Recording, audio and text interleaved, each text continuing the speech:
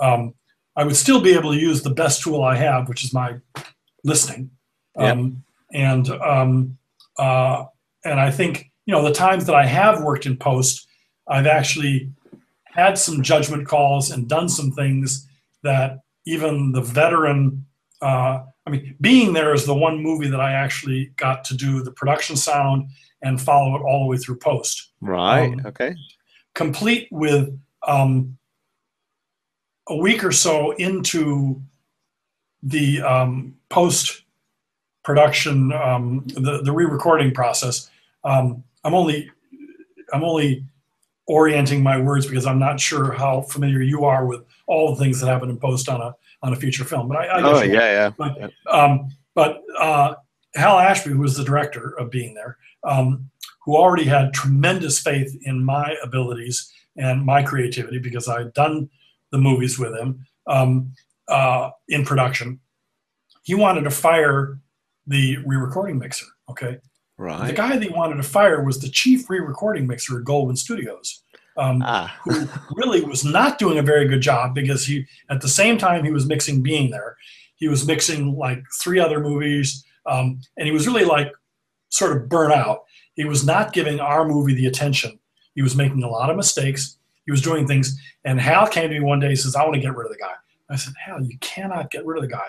And but so Hal said to me, he says, "Well, can you be there every day and make sure that we're doing the good stuff?" He says, whether you put your hands on the board or not, he said, he says, "I realize that would be a touchy thing as well." So what happened is I did sit down there and I was right there with the re-recording mixer and making suggestions as they were doing their thing. And at some point, the re-recording mixer realized, boy, this is my way out. He said, if Hal's willing to have Jeff sitting here being on the board and all, I can go off and I can, do reels 3 through 5 on this other movie that I'm mixing at the same time I'm trying to mix this one. So he saw it as a way out.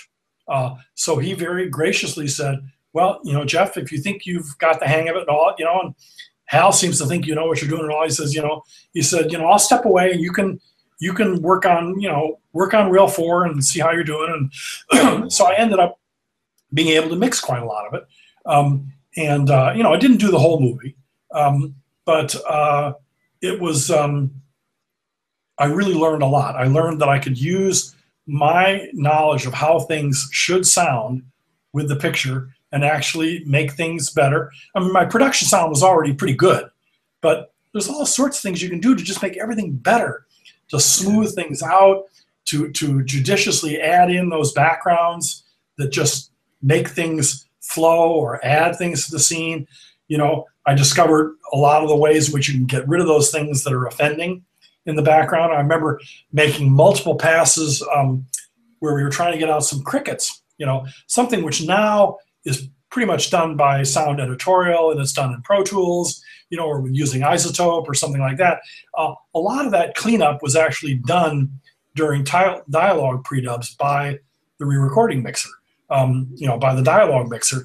They weren't done in the editing room. So I learned about, at that time, it was when the Dolby product, the Cat 42, was coming in, which was basically a selective frequency ducker, sort of like the way Cedar stuff works, but this was way before Cedar even existed. And it was right on the dub stage, and you could dial in stuff and play with it. And we found this amazing place where we got rid of a lot of crickets, crickets that actually couldn't have been, were not cut out by the sound editor. They were actually there and they were riding on the dialogue, and it left the voices sounding really good. And I thought, this is amazing. I actually fixed it in the mix. The thing that a lot of production people always say if things are all screwed up, I say, well, they can fix it in the mix, but now I knew you really could fix it in the mix. So it was really a good learning experience for me.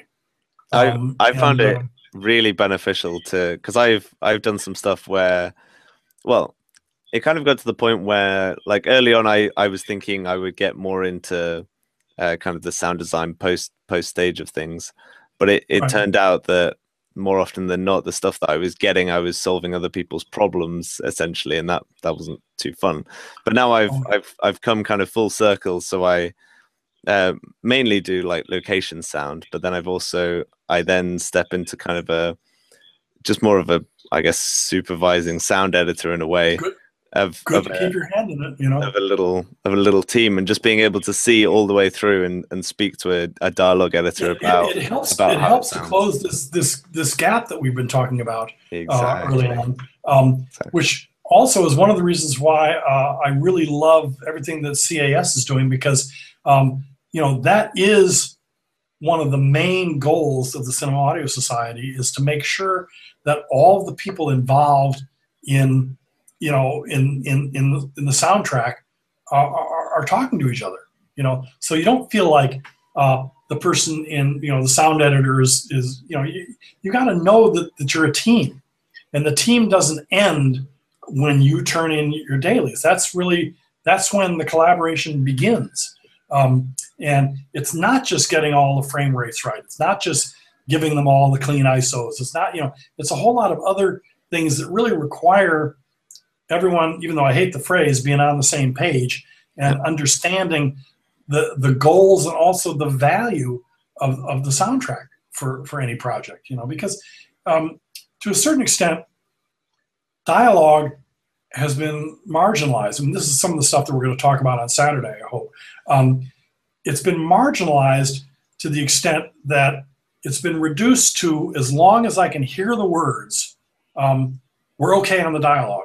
Now we'll get into all the rest of the stuff that's exciting, the sound design, all these exotic backgrounds, you know, spaceship, the sound of a door slamming, or the spaceship, or, you know, what does it sound like when they're in that factory?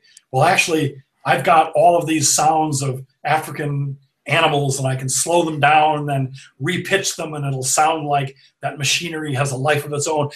I'm not faulting any of that stuff, and I think it's important, but they're given the freedom and even the responsibility from a producer and a director and the filmmakers to do all that stuff to the soundtrack, because we've got the dialogue, it's all working. They cleaned it up. The production dialogue was, you know, so-so, but, you know, we've got these amazing tools. We've cleaned it up. But in cleaning all that up, there's still something that's being lost. You know, the sound, the real sound of that performance when it's properly recorded. But even the definition of properly recorded has changed. So you can't even use that phrase to apply to it. There's something that's lost, and it was something that I fell in love with early on.